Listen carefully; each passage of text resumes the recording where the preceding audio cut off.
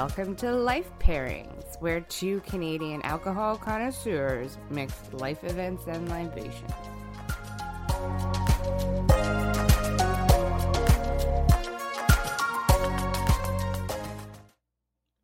Hello, I'm Carla Richards. And I'm Brittany Lysing. And this is Life Pairings. Because life is hard. So pair it with alcohol. I have an amazing deal for you, but only for you. And I've got to go in 10 minutes. So if you want in on this, as today's life pairing is scammed with illegal whiskey. We discuss pirates, staves, and 34,253. Ooh. I thought I'd bring you really in with a number. You'll never know what the number is. I like this. I like this. We should give out a bit of it, not a call out because we just found things. The drink that we're drinking is called is Compass Box, the Spice Tree. So it's a whiskey. Mm-hmm. And it was recommended to me by a nice gentleman at the Calgary Co-op who had heard that we were doing a podcast, and he thought this would be a really good accoutrement or whatever pairing. Also, The Confidence Game by Maria Konnikova is where we've done a bunch of research from. So yeah, which has been Carla did my research for me this week. I'm not gonna lie about it. She's reading. Okay. Every time she's asked me to read a book, I go, okay. So she just read the book for me and told me all about it. So, I just highlighted it in the Kindle and then I sent you that. So is that how you do it? You can highlight it right in the Kindle? Yeah. And then That's you can go online and it shows you your notes and stuff. So oh boy. Well, It's been very helpful. Hot tip, you guys, if you want to do somebody else's research for them and they don't know, I don't know how to read, actually. That's not something I admit very often, but right.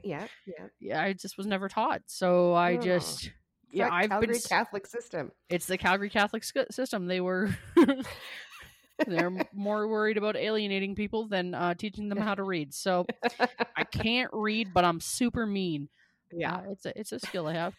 I've just it goes nicely with the episode because I've just been scamming people for 35 years. That's right. Yeah, yes. They're like, "Can you read this?" And I just say, yes. I just fake what's on the page. Right. Yeah. So they're just like, "That's a really poorly written article," and then I take offense to it, but I can't show it. Right. Because I'm lying. It's a whole thing. Yeah. Have you ever actually been scammed or conned or defrauded? Sure, I believe so. More times than I would willfully admit. But I think that it's been, sometimes I don't even know what's happened, and then I'm just like, I think that's probably I'm guessing for most people that they don't even know they got scammed.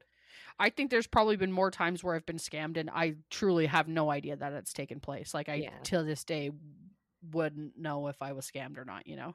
Yeah. There's recently, I will occasionally enter a draw like that on Instagram. Oh yeah. And they have these weird draws where it's like, basically what it is all the money goes to charity and somebody donates an item. So it's like to raise money for a thing. Mm-hmm. It's like a silent auction, but online. They've really taken to it. So like they always auction off these camper vans. Oh.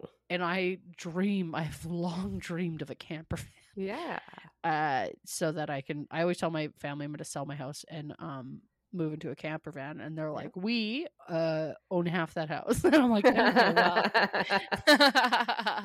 well. But yeah, so I enter these draws, and then I really don't know if the draw is real. Like, I don't know what credibility it has. It's just like $10 to enter, and you could potentially win this camper van. And then it tells you that all the money from your donation or from your ticket sale goes to charity, but it doesn't really. But you've not gotten a camper van out of it. So I've not gotten it. I've also never seen a winner announced. Okay, which I think is a really important part of a draw. Yeah. I also I signed up for a ghost tour with a friend. We were in New York. Yeah. And we met. It was like meet in Washington Park underneath the. So we went, and there was no one there. Oh no. And then I was laughing hilariously because I was like, I don't really like organized things. Like, I'd rather just Right. go drink or hang out or do something. So I was like, Yeah. in my head, I was like, I don't really care that this happened. And I think it was a Groupon. It was literally like $25 to go. So I wasn't just Right. like, I really wasn't super bummed out. She was like kind of upset. She's like, we've got scammed. And I was like, yep. I'm gonna be truthful with you. I would have paid $25 not to go. And then I kept saying that we had been ghosted by the ghost tour, and that good. wasn't going over great. Yeah. But we That was a absolutely got comedy scammed. gold. Yeah. Oh. And then the next night, to prove that we had gotten scammed, she was like, "Let's buy another ticket and show up and see if they're there." And I No was like, way. "I don't know, like, how this would." Like, we're just paying twice. Yeah. Like, Yeah. I don't That get doesn't what the prove thing it's is. a scam. That proves you are a good mark. You were a perfect mark for this scam. And I A was lot of like, words I think we're gonna learn today. Well, not learn, but sure. that are Like in the fraud conning the con con the conman. dictionary. Sure. Mark is one of those. That's the person that is conned. Sure. Have you been conned? Have you been I don't. mark? Were you a mark? I'm not sure. I thought I got conned by Fabletics at one point, but it was just that I got drunk and didn't read the thing that you can get really cheap leggings, but you have to pay a monthly fee. Right. That's not a scam. That's just a drunk person not reading. Well, So, there's been lots of things where I've joined a monthly club unwillingly. And I'm like, I didn't know. Like, remember the old God, what was it called? Where you ordered CDs? It was like a CD club. Columbia House. Columbia House. And they would just send like 10 CDs a month. Yeah. And you had to pay for them. Yeah, it was. Because they would just be like, here, yeah, you have your CDs, you send us the $100. Yeah. And it wasn't like illegal because technically you signed the thing, but you were also probably 12 and filled out like a thing in a magazine. So yeah. I remember my parents signed up for it, and like we were allowed to pick like a couple CDs each, and it was going to be like a one-time deal, and they just kept shipping CDs to our house. And my dad was like, "I'm not paying, so joke's on you." I don't know, like they were like, "Send a check, or you will be." You will be disemboweled by the CD makers of the world. Oh, this is a fun little game you can play. You actually don't have to pay stuff if you don't want to. You don't. Like, no one is coming after you for $100. Right. It's not worth their time. It's not worth their energy. I have had just thousands of dollars worth of parking tickets in private parking lots. I have never paid one. That's for dum-dums. They go, I'm going to call your company and you're going to invoice me? Get real. It's a private company. You can't, it's not the city. Right. Like the city has jurisdiction over your license renewal and your like car renewal. So you can go and they're just like, yeah, you have like 10 parking tickets and you have to pay them if you want to continue to drive. But if it's a private parking lot, there's nothing they can do. Right. Like, there's some confidence advice from Brittany. Yeah, don't pay your bills for idiots. Psychologically, obviously, like scamming is just, I'm assuming, like 99.9% psychology.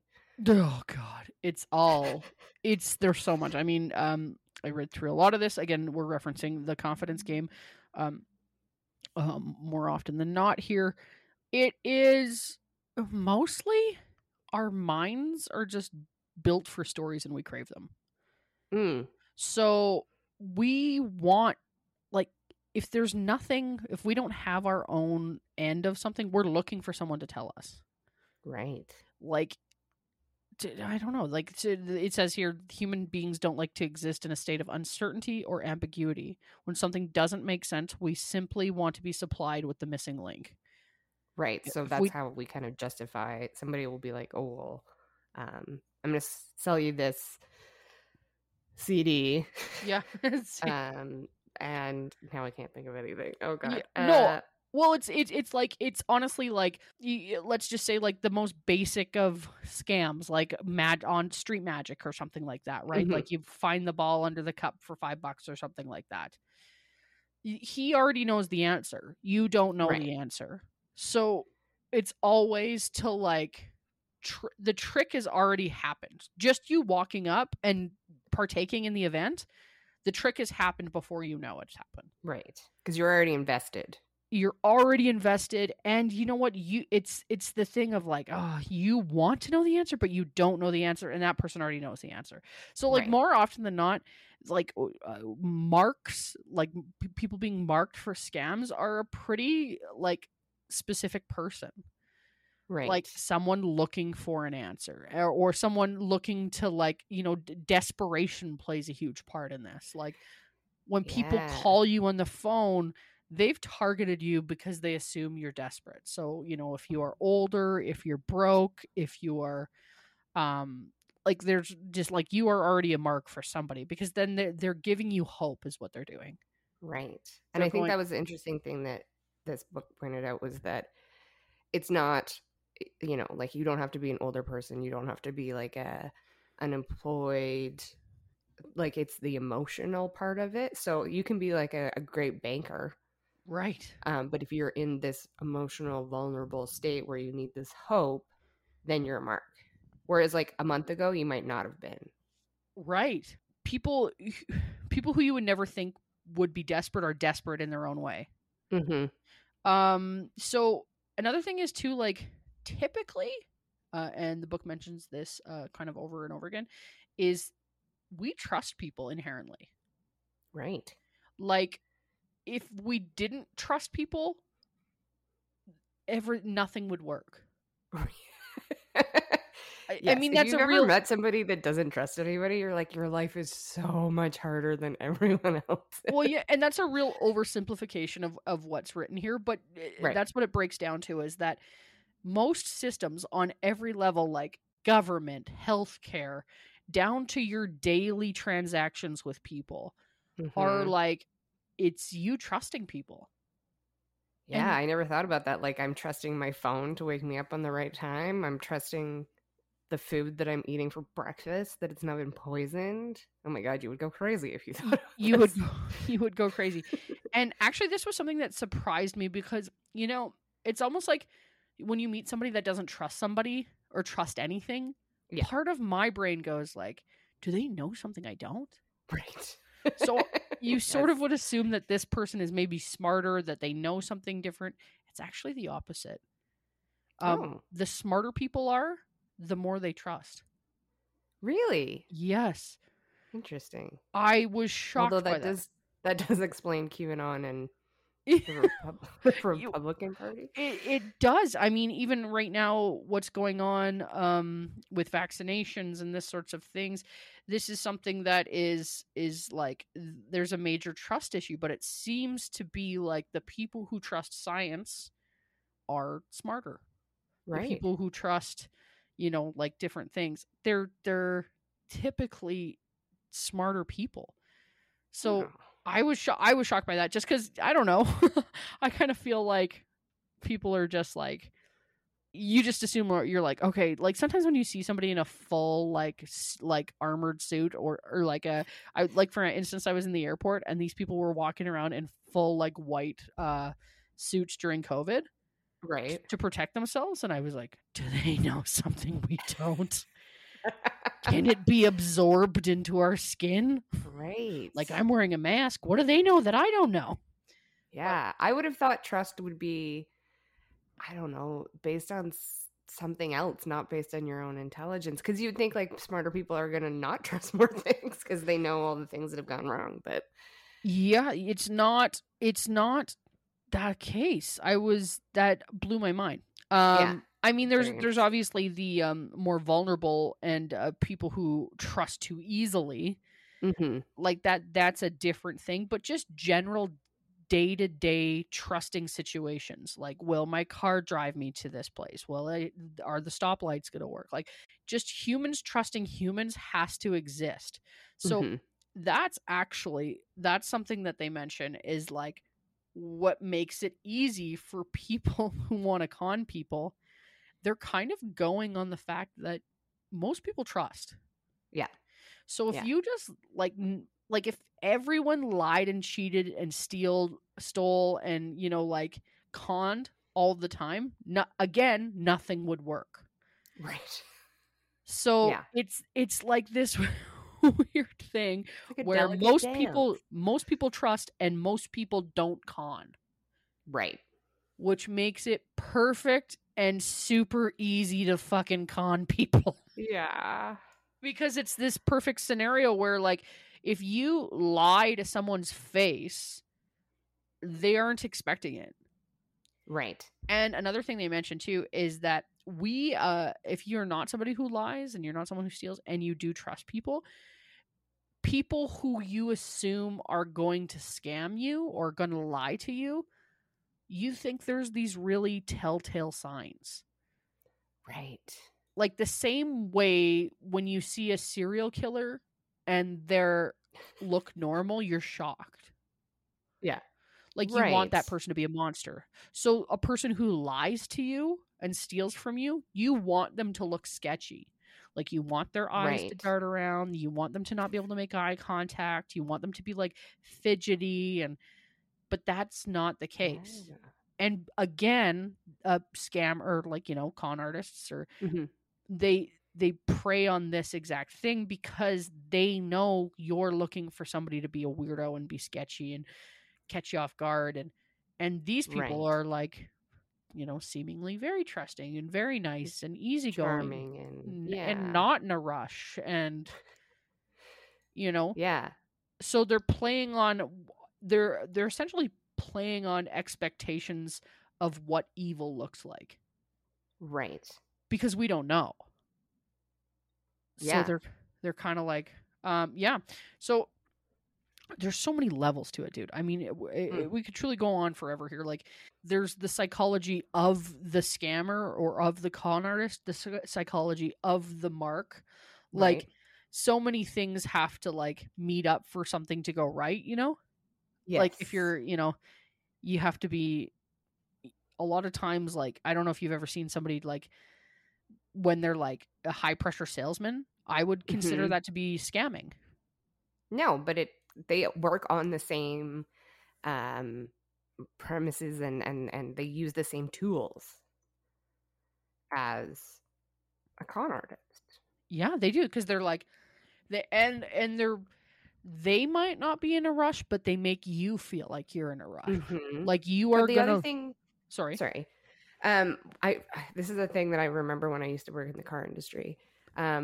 I remember there was a guy who was very good at selling cars, and one of the things that he would do, and it was always shocking to me because generally, like, I don't know, I'm kind of one of those people that sometimes people just forget. I'm Canadians kind of fade into the background. I was in the UK. Anyways, but he had this not, I don't know, on a call it a trick. Maybe he would. This was just him, but he would remember little facts about you. Yeah. And so you would be much more trusting because, and I think the book talks about this, then it's like a compliment, right? And it Yeah. creates this sense of intimacy. And so, oh, well, of course I'm going to buy a car from this guy. He kind of knows me, he remembers my name, and, the fact that I have this dog or whatever, like it's very interesting at how those things are used in terms of sales. And that's all I guess a con is it's a sale. Right.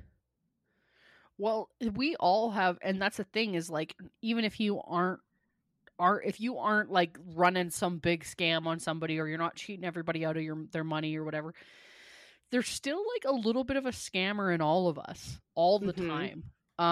Something they mention is just the average person who's talking to somebody. We lie an average of 3 times during a routine 10-minute conversation with a stranger or a casual acquaintance. Really? Yeah. So I'm I assuming that wouldn't means have like, guessed it. how are you? Oh, I'm all right. I'm good. Thank you. Or, Yeah. maybe just like casual lies, but it's still no one, very, very seldomly are people telling the whole truth. Right. So there was an interesting, I found this really interesting to see. It's a little test that they include here to see if you're a little bit of a scammer. So the test is, so here I'll just read directly from the quote here. It says, "Would you be a grifter, even a mild one, if given the chance?" Also, I love the word grifter, by the way. I know, that's a good one. It's such a there was a whole episode on grifting from Community that I really enjoy. Would you be a grifter, even a mild one, if given the chance? Try this short test.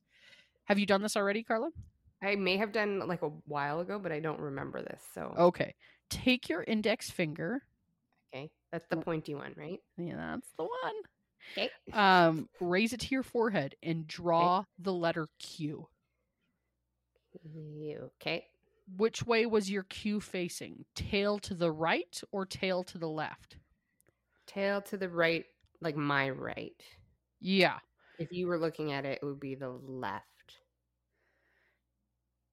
Yeah. Does that make sense? Yeah.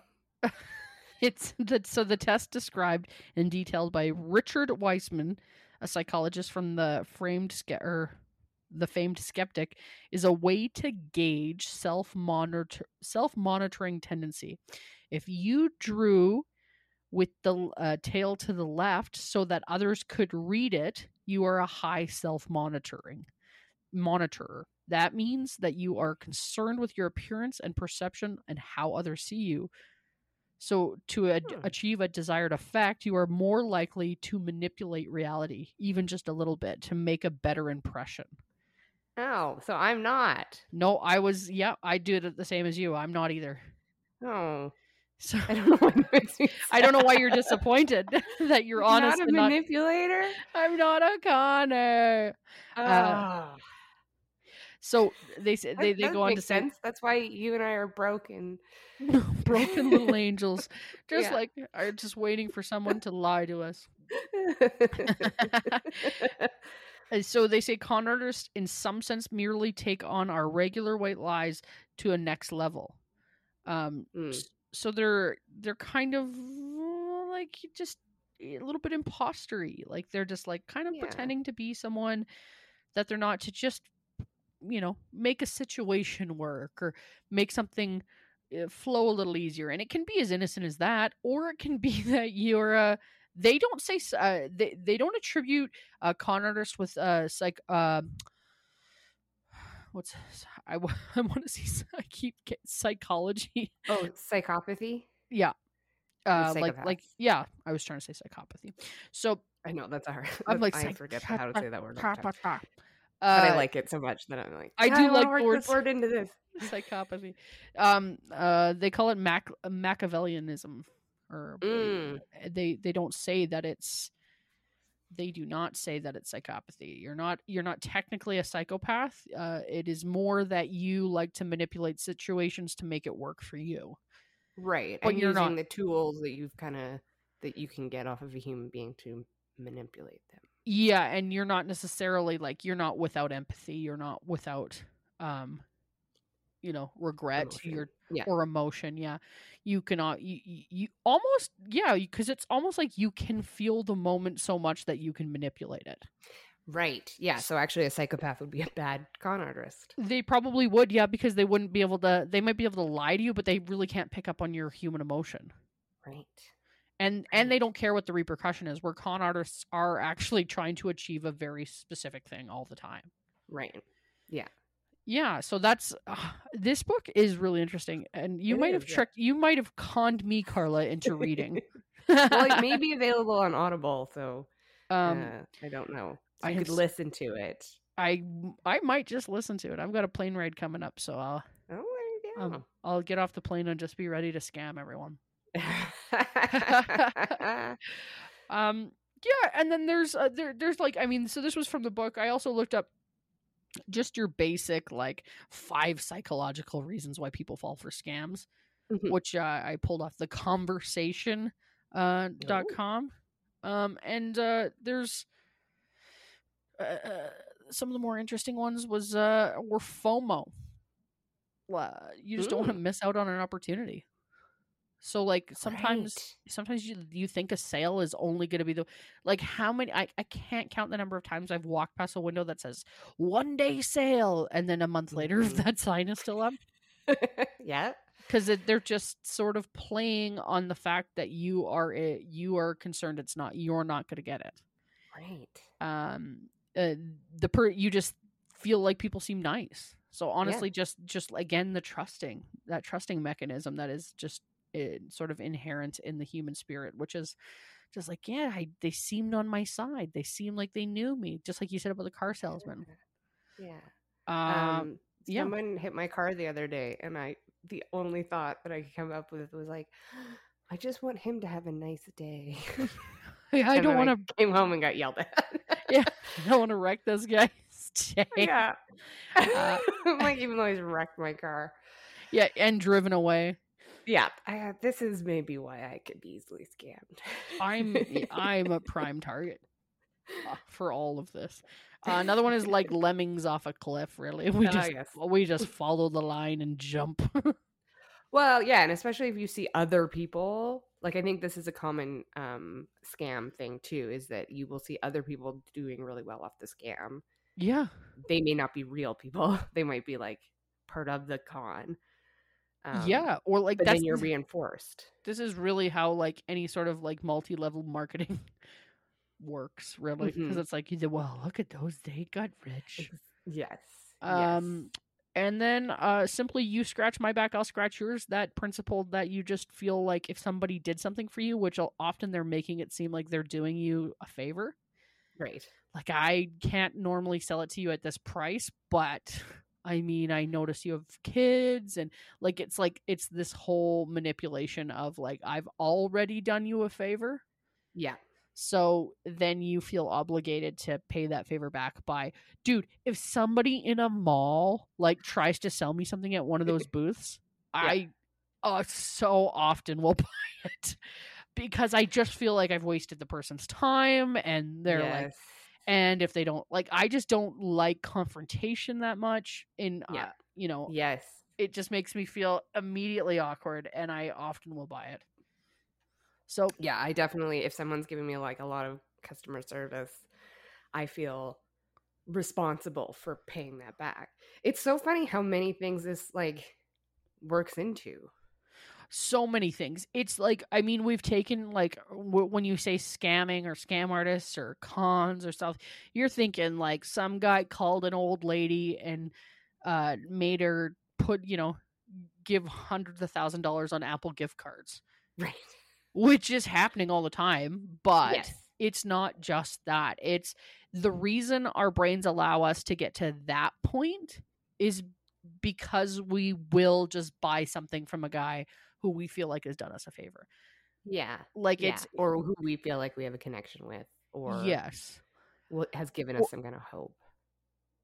Yeah, hope. Hope is an unbelievable tool in this, like just preying on the hopeless with the promise of hope and fortune and future, even, like. Yeah. Are you going to talk about because I don't know if we should get into this or do like a totally different episode on fortune tellers and psychics. Yeah.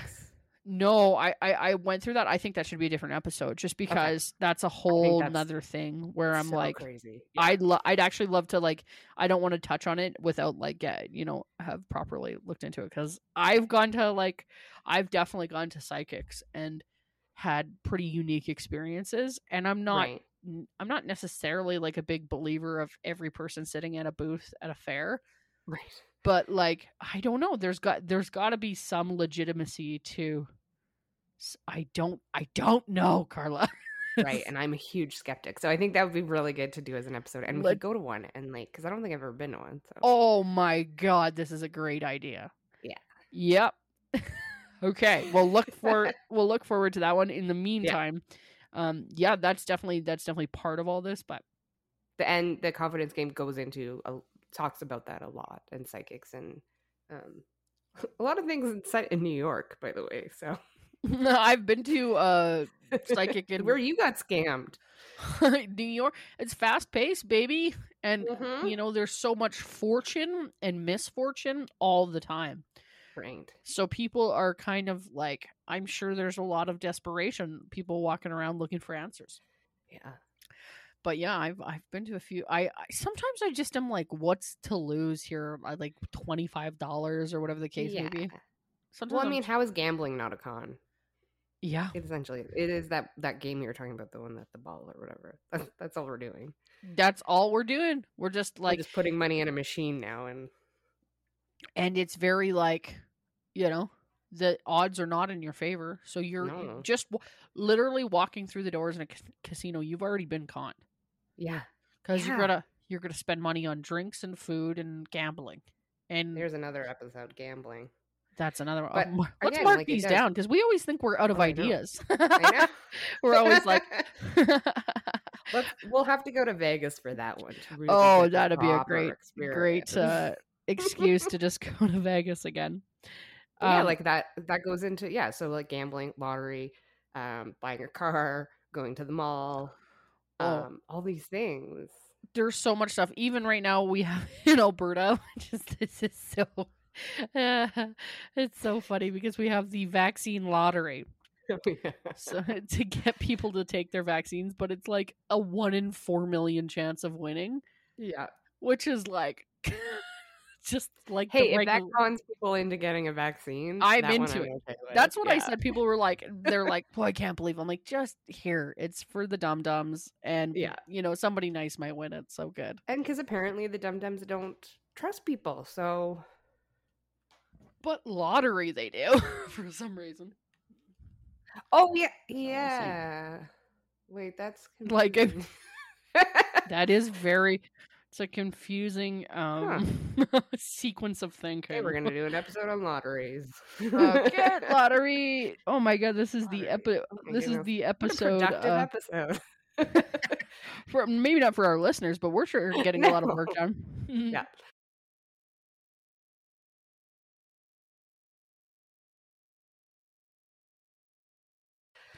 Maybe you can tell us a little history. Sure. I'm going to do a bit of an old-timey, obviously, scam. Okay. On Sir Francis Drake. Does that name ring any bells? I like to call you on my cell phone. That Drake? No. Okay, then nope. Before him. Okay. So Sir Francis Drake was the first Englishman to circumnavigate the globe, and he also, this is in quotes, fought off the Spanish Armada during Queen Elizabeth I's reign. He was also a pirate and a slave trader. Yay. Oh, what a guy. And because back then he was given letters of, and I didn't look up pronunciation, Marquis, maybe, Marquue, which allowed him to attack and plunder enemy vessels in the time of war. So because England was at war with Spain, he could just go and attack and like take ships and like whatever they had. Right. And that was like allotted by their government. Duh. But it also meant that then the government didn't have to buy more ships. Because they could just steal whatever they wanted? Yeah. Oh, yeah, that's a super easy way to not have to buy something. Exactly. So as a privateer, he would have taken a lot of the loot from Spanish ships returning from South America. But he died, of course, in 1596. So this is a long time ago. And apparently he died with no legitimate heirs and his fortune vanished. Ooh. So. To where? So cut to around, I think in 1911. Nope, sorry, 1919. Mm-hmm. A man and a woman come to the Hartzell farm in rural Iowa. They have a proposition.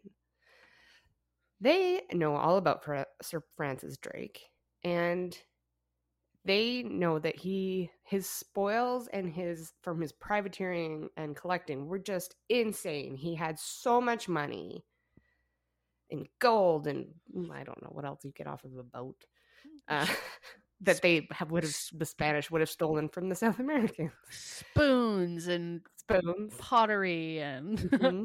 Anytime I see anything that's like come off a ship, they're like just different kinds of pottery and ancient. It's like essentially it was just like containers filled with things. Yes, exactly. Yeah. And also, he had an illegitimate son with Queen Elizabeth. Ooh. who then would have been his rightful heir, but he had never gotten his inheritance. Probably because he wasn't real. Anyways. So the current heir, because this is in 1919, this is much further down the line, the current heir was trying to get this money because it was being held. So he proposed to people in general that he would, for every dollar that they gave to help him fight this legal fight, they would get $100 back. I like it already. Uh-huh. And so Ms. Hartzell gave the money, gave them this man and woman all of their life savings, $6,000, which is a lot back then. I was gonna say in 1919, quite a bit of money. $6,000. I don't have $6,000 right now to my name. I do have minus 300 though. Well, there you go. Double that and see if you can get. That's probably a con in some way. And then, okay, so both her sons are there when she's doing this, and they're like, give her approval. But the next day, her son Oscar, he decides he's going to do a little research. So he goes to, the next town 4 over or whatever, because he has to find a library to do some research on Drake. And he discovers that Drake had died without much of an estate and had also been given over to a cousin. I also read somewhere that it had been given over to like his second wife or something. Right. So he actually finds these 2 con artists and he tells them, no, I don't want my mom's money back. She believes you. But you guys have been thinking way too small on this con. So, and I guess he knew that this con had actually been going on since Drake's death, like back in 1596. So this was just like a common con that was going on, and it happened in both England and in the U.S.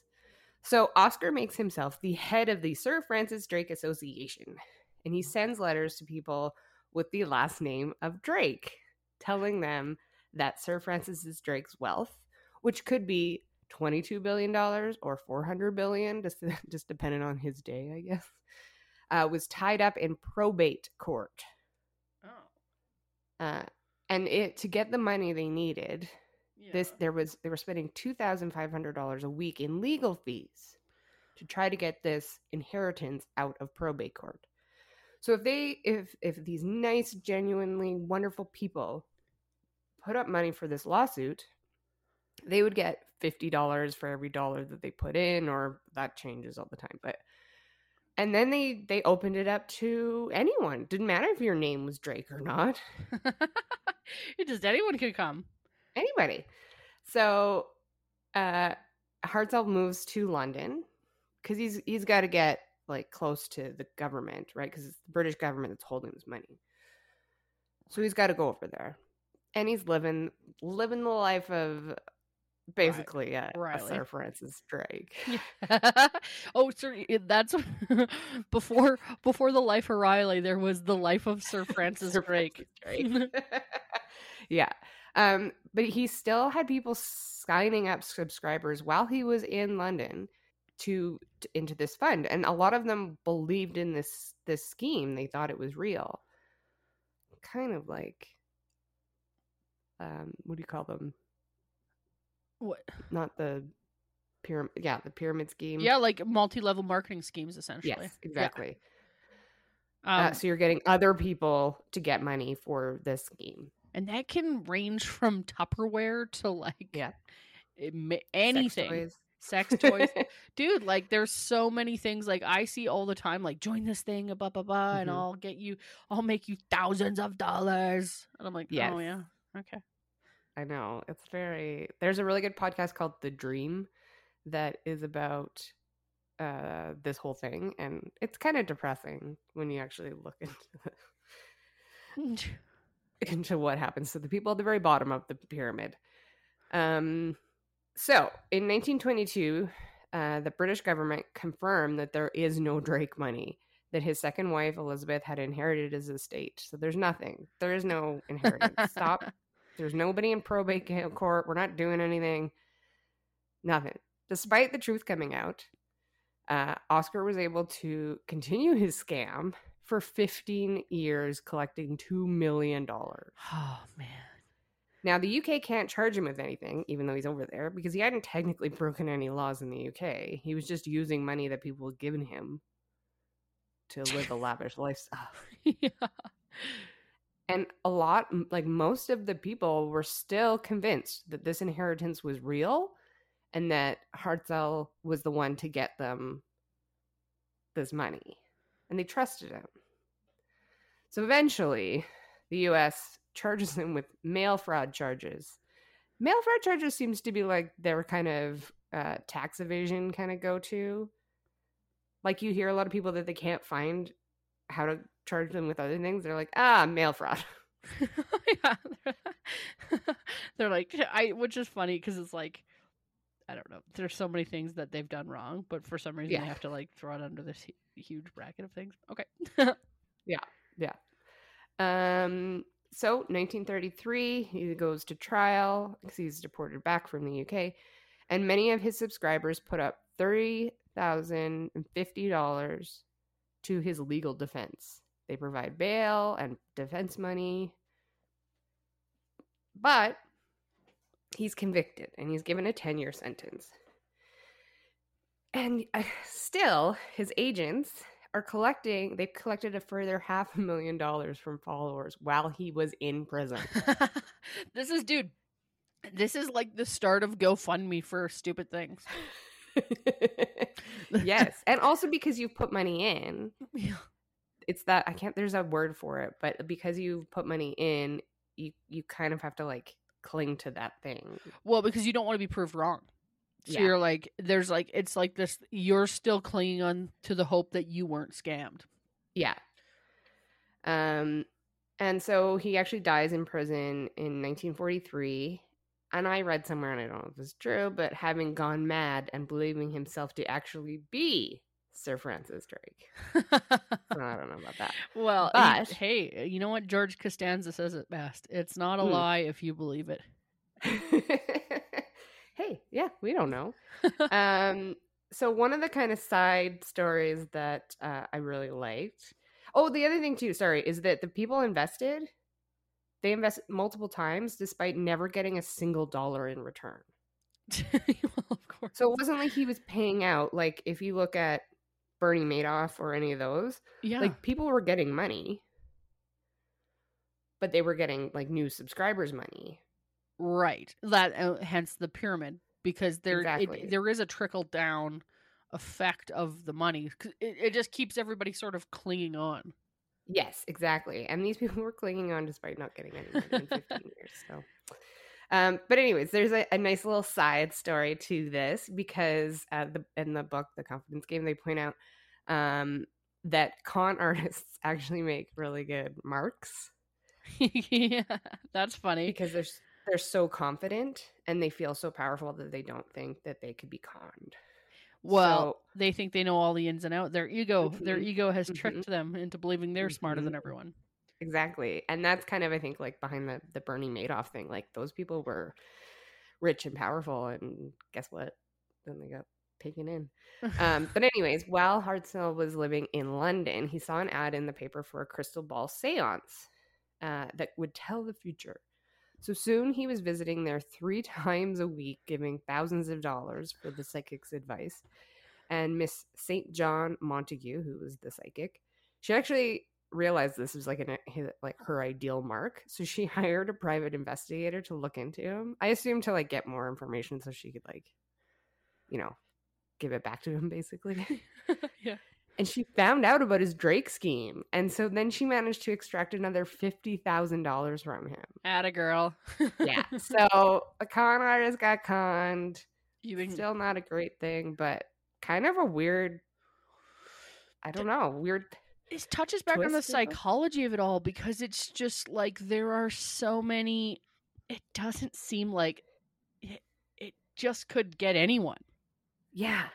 It's like, even the person who's good at making you do a thing you don't want to is so vulnerable to having the same thing done to them, which doesn't really make a lot of sense, because they should know, like, like a thief shouldn't get robbed all the time. Right. Usually, like, I know how to break into a window, so I'll fix the window so no one can get in here. But that's not Exactly. the case. Yeah. Crazy. And I wonder too, like how much of this is because it was mostly happening in Iowa. Like how much of it was this trust with, oh well, he's a fellow like Iowanian, Ayahuascan. something like that. Yeah. And that's So where like whether ayahuasca that was. ceremonies were created. hmm Uh-huh. So I wonder if like there's that kind of aspect to it, like there's this local boy, he's fighting against the British government. Remember when we used to fight against the British? Like I don't know. I think there's a lot of things going on in the scam, but sadly it was very successful for him. A lot of layers. Well, that's the thing is like I also think people like they think they're never gonna get found out. And the cockiness is what gets them.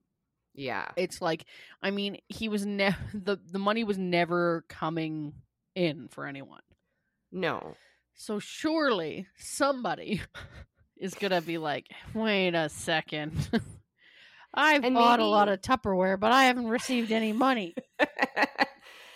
And maybe he did pay out like some people. Yeah. I know that's like how generally it works in the pyramid schemes is that you will pay out only when pressed. Right.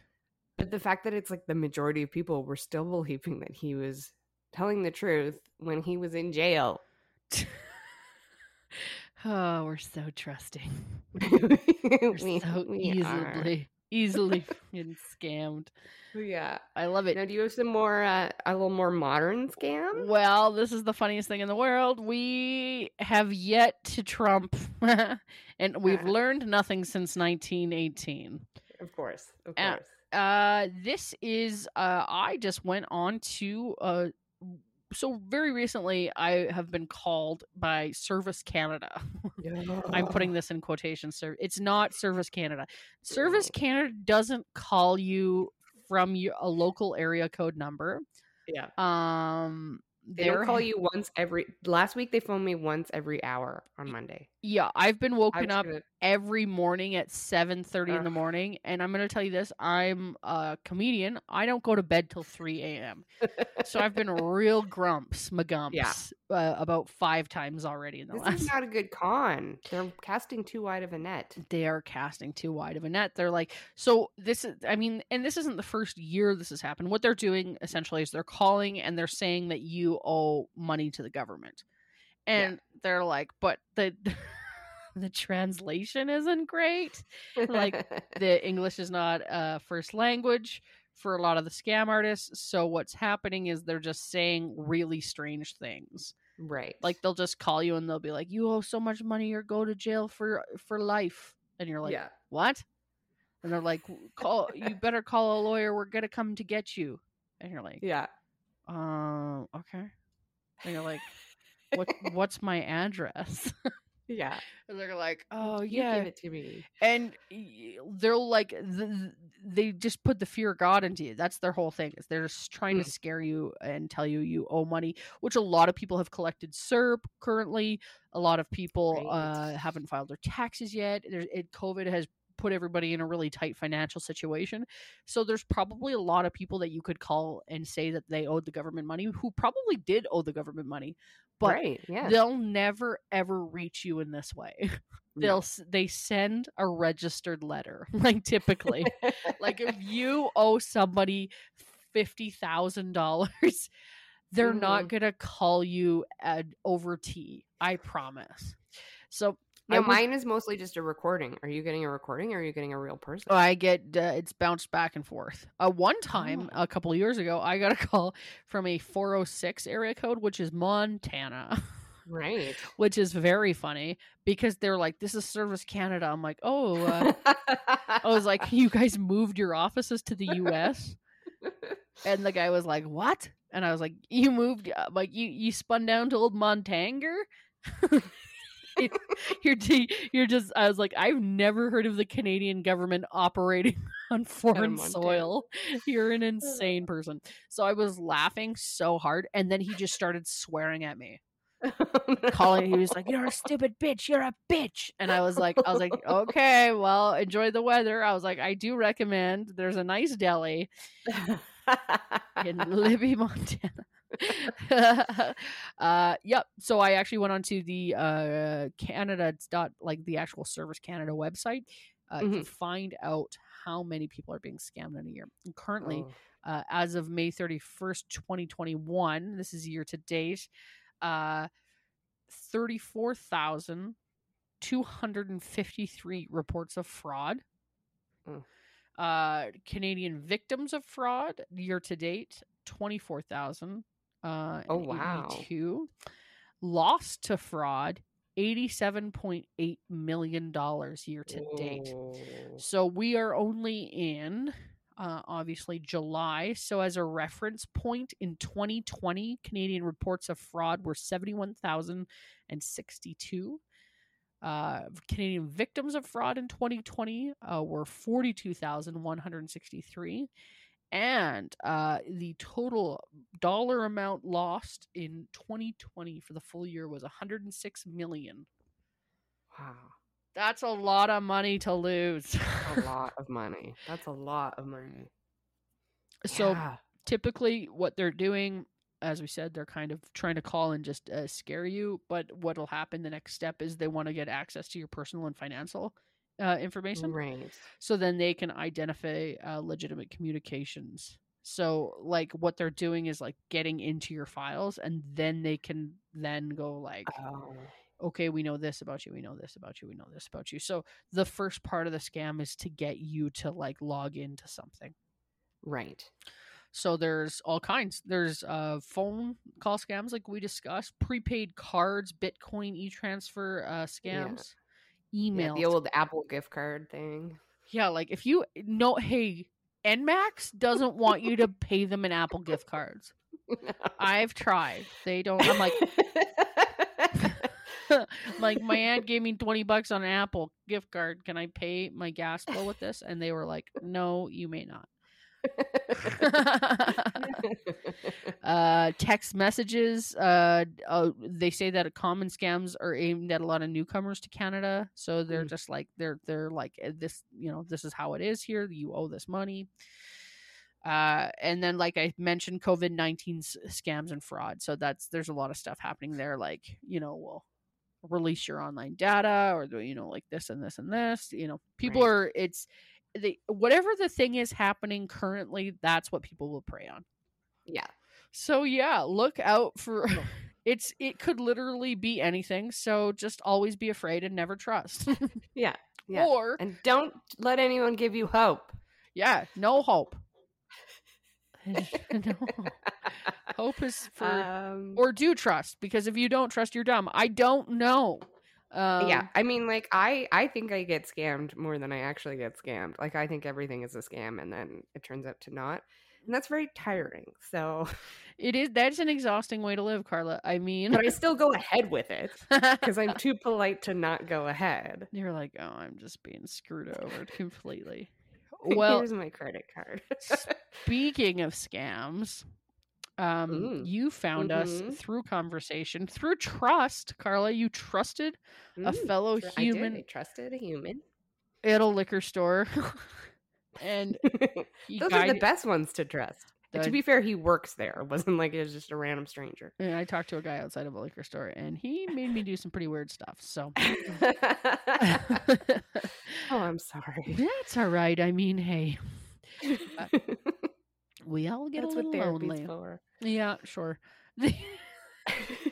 But so this is the Spice Tree whiskey. Yeah, and it is what? It's the Compass Box company. Yeah, is the company. And then the actual whiskey is called the Spice Tree whiskey. Now this whiskey has quite a past. Are they whiskey? Are they lying? We don't know. Oh, yeah. And they'll tell you, but this is the thing. They'll tell you right on their own website. Yeah. They say the Spice Tree got off to somewhat of a shaky start when it first launched in 2005. Matured in barrels made with French oak stave inserts, the whiskey became a topic of legal dispute with the Scotch Whisky Association, which considered the use of additional staves a no-no. Compass Box was Right. left with no option to end production. After Oh. 3 years of adjusting the recipe, the Spice Tree relaunched in September of 2009, this time with the omission of French oak inner staves. Instead, the whiskey was given a second maturation in casks containing heavily toasted new French oak heads. In Ooh. 2016, to mark the 10th anniversary of when the first Spice Tree whiskey was banned, Compass Box launched a limited edition blend, the Spice Tree Extravaganza, inspired by the original liquid. The whiskey boasts a blend of slightly older whiskeys and sherried malt. A total of 12,240 bottles were released globally in a non-chill filtered bottle. Yeah. So what happened was Hmm. they just, I guess they're pretty fussy about how you mature whiskey. Yeah. And I guess they were kind of cheating because the staves. Do you want to talk about what a stave is? You tell me. Oh, okay. Sorry. A stave. I had to look it up because I had no idea. A stave is just a block of wood from an original whiskey barrel, Oh, okay. and they just like stick. And then they just fire it in there. Yeah, I think it's like I don't know with other because here's the thing: whiskey, Scottish whiskey, it's spelled differently. So it's spelled WHISKY, Okay. no E. Oh no. Okay. So that's one of the things that that it's Scottish. And then obviously there's Irish whiskey, there's Canadian rye, Yeah, rye whiskey. and American bourbon. So these are all kind of the same thing, but they taste differently because they have different rules. And they're just all sort of a variation on that process, correct? Yeah. Okay. Yeah. So I think probably you can use staves in other whiskey making processes, including a website that was telling me how to do it myself, and I was like, no, I don't know. No. You're like, this is not what I want. No. So full transparency, full disclosure, because I feel like I don't want to scam the listener. No. I'm not drinking the whiskey. I don't have the whiskey. No. I'm on a little bit of a drinking break because I have to be on television in 1 week, and I don't want to look like a fat-faced Irish like I am. You also have to work. We're doing this at like 2:00 in the afternoon. I can't just get shit canned at 2 p.m. But I Carla can. is having Yeah. a cocktail for all of us. So could you tell us a little bit? How does it taste? What do you think? All right, Can you let's tell? go for the smelling. You know that both Brittany and I are not whiskey fans, Nope. so we're this. But- I'm a real brave girl. Do it, yeah. Yep, it smells like Smells like whiskey. fire. Okay. Okay, here we go. Tastes like burning. Tastes like burning. Tastes like did I ever tell you that I went to a whiskey tasting? What did you do? Well, the thing is, they were all. I mean, by like the 6th or 7th, I could start to. Like I started to like. Oh, the thing was, is it was a pairing like with different food. Like the food was amazing. Good. So you you just like took a little swish of the thing, and then it was like a friend got invited. It was a book launch. It was about a book that talked about whiskey. So there was a whiskey tasting to promote the book launch. Oh, that's cool. And I mean, by the like I said, by the 6th whiskey, I was like, this is pretty good. Yeah. Right on. Okay. Do you have any interesting facts for us? I do. Going back actually to Compass Box, the whiskey, they seem to be a little bit of a fan of controversy. They, in 2015, this is ridiculous and I don't understand this. They tried to release the complete information about every component that was in their whiskey.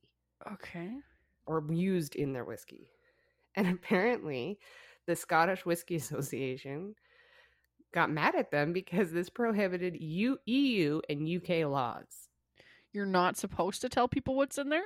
Apparently not, which makes no sense because I'm like, EU is one of those places like their laws are usually about transparency. Right. So yeah, they got into trouble about that. Is it to maintain secrecy within a recipe or something? I assume so. I assume it's like a protection of that. Yeah. So if one person did it, then perhaps it would be required then of everyone because it would be like, everyone I would suppose then. so, or they don't want. Yeah, I don't know. It's a weird one. So you still like there is a loophole that you can get through, but yeah, you can't really get all the information. I mean, I guess it's also too like proprietary information, right? Like we don't know what's in the McDonald's special sauce, really. I think it's Thousand Island, you guys. I know, but I hope there's no Thousand Island in whiskey. Actually, I might like it then if it was in the whiskey. Couple of so going back to confidence men or whatever con people. Linguist David Maurer, I think, in the 50s called them the aristocrats of crime, which is maybe why we're so obsessed with cons and like all this stuff. I mean, you can watch 1,000 movies on this, right? We like it because it's this sort of exercise in soft skills. It's not violent generally. Right. And I think it's using psychology kind of as a tool. So it's kind of interesting to watch. Couple of basic cons for you. Yes, please. So tell me if you know these. Okay, the fiddle game. Do not know. Okay, so this is one where one con person leaves a violin as collateral for something, like they forgot their wallet. And then another person comes in once that guy's left and says like, oh my God, that violin, it's so rare. Like it's got to be worth $1,000,000. And then when the first person comes back to pay their bill, generally the mark will actually offer to buy the violin, which is, worthless. Oh, so they'll because they'll say like, oh, don't even worry about paying. We'll buy this off you. So not only they've had to not pay their bills, they're getting, it's like a double. Oh, I love it. Yeah. This is a good one. Pig in a poke. Pig in a poke? Yeah. I don't know. This is a medieval con. I don't know if this would still work. But basically what you do is you have a bag and you would be trying to sell it to somebody and saying like, there's a live baby pig in here. And you sell it to the person and it's actually a cat. So I think that's I don't think that's a con. I think that's great. That's kind of a win-win. Pigs are notoriously not great for houses. No, but I think this was back in the time when meat was very scarce. And so it would be great. You have a baby pig that would grow into a big pig and then you would get food from it. Cat, not so much. I like. The other one, Spanish prisoner. Ooh. Also known as the Nigerian prince. Yes. Yeah. So this is like an email or letter or something asking for a small sum from someone who's in, a prince or whatever, who once he gets access to his bank account, he will be able to pay interest on the money that you gave him. So kind of very similar to what we were just talking about. You are you're a descendant of the Nigerian prince. And you're just like, you're like, oh, wow. People now would just be like, okay, I can claim some sort of Nigerian history now. This is great. Yeah. You're like, I have a friend that's from Nigeria. I gave him money. He's my uncle. That's awesome. Are those your facts? Oh, I've got a couple more. Sorry. Let me in. Sorry. No. Obviously, there's the pyramid or the Ponzi scheme. And this one's a new one I had never thought about, but it's called the Badger game. Oh. I don't know why. Basically, what happens is you lure the mark into a compromising position. And then you blackmail them. So it's not that you found out someone's having an affair and you took pictures of them. It's that you've put them in a situation where you could take pictures of them in a compromising situation. You've created the whole situation. Exactly. Yeah. They've done nothing wrong up until that point. Exactly. Crazy. This is my fact of the podcast. Why? So text. You talked about text and email scams and stuff. The bad grammar and the kind of misspellings and stuff. Yeah. Those are actually not from stupidity. Oh. So when somebody scams you, they generally you'll get a message, like bad grammar, misspellings, whatever. It's actually a way so that the scammers, they've learned that if you send out too many things, you hook way too many fish. So if you have a very, very good email, you're going to hook too many people. And then when you try to then do the second part of the scam, that's going to be a lot more work. Right. Because more people are just going to go like, oh no, this isn't what you said, so never mind. So yes, basically they say like it's you hook too many fish, making the weeding out process incredibly costly. So now you're only getting the very true sucker. Oh. Yeah, so that's cool. I did not know that it was on purpose. I certainly didn't. I was scammed by I thought I was like, oh, this is just, being translated and poorly written is what my assumption was. That's crazy. Oh, I've been badgered. Forced to do something you didn't want to, and then no, it was like I think everybody's gotten this email that says like, I have video of you from your computer or laptop. Oh yeah, me too. They're like, we've been watching you, and you've been watching dirty movies, and I was like, I would laugh if you could sell that footage of my face. Send it to me first, because I'll show it to my family. I think it would be very funny. Just me sweating and crying. I've got my like 4 chins going. Yeah, your computer's. It's like, you give her. We'll see what you have to offer. Yeah. I love it. Are those your facts, Carla? Those are my facts. I love it. You guys, this was a really fun episode, I thought. Anyways, we learned a lot. We learned a lot about why we're being scammed, and I think the reason is that we're too trusting and we're too smart. Obviously, that's clearly why we're being tricked. That's exactly it. Except for some reason, that's a bad thing. Except for it's all mixed up. I hope you guys had a fun time listening, and we do this every week, every Thursday, a new episode. If you're just loving this and you're like, oh, where could I get more content? Head over to our Patreon. You can hit the button located on our website in the top right corner at www.lifepairings.com. And we have 3 different levels of Patreon perks. For the $3 level, you get bonus episodes, which is pretty awesome. Yeah, once a month. So we're currently doing all the backlog of the ones that we've already done. We've done quite a few. We're really starting to make this worth your while, and we continually not a con. You've just seen we're not good at manipulating. We're not good. We didn't do the cue the right way on our heads, so just press the button. But we do really like you, and we remember your name. So, and we will mention you on episodes. Yeah, we will. So, and as always, this podcast is brought to you by the fine folks over at Comedy Here Often Podcast Network. They do nothing but love us and support us, and we are so grateful to them. So head over to their website, and you can have a look at everybody else who's running some of the best podcasts in the country, some of the best podcasts in North America, actually. So check them out. Check us out further, and we love you very much. Like, subscribe, do the thing, raise a flag that says Life Pairings outside of your house. Oh God, we appreciate you. Check Brittany out on the CBC. Oh no, right? CTV. No. CTV, sorry. You were on CBC Debaters. Oh yeah, I already was. Now you're on CTV. August 9th, actually. It's currently running. It is the John Doerr stand-up show.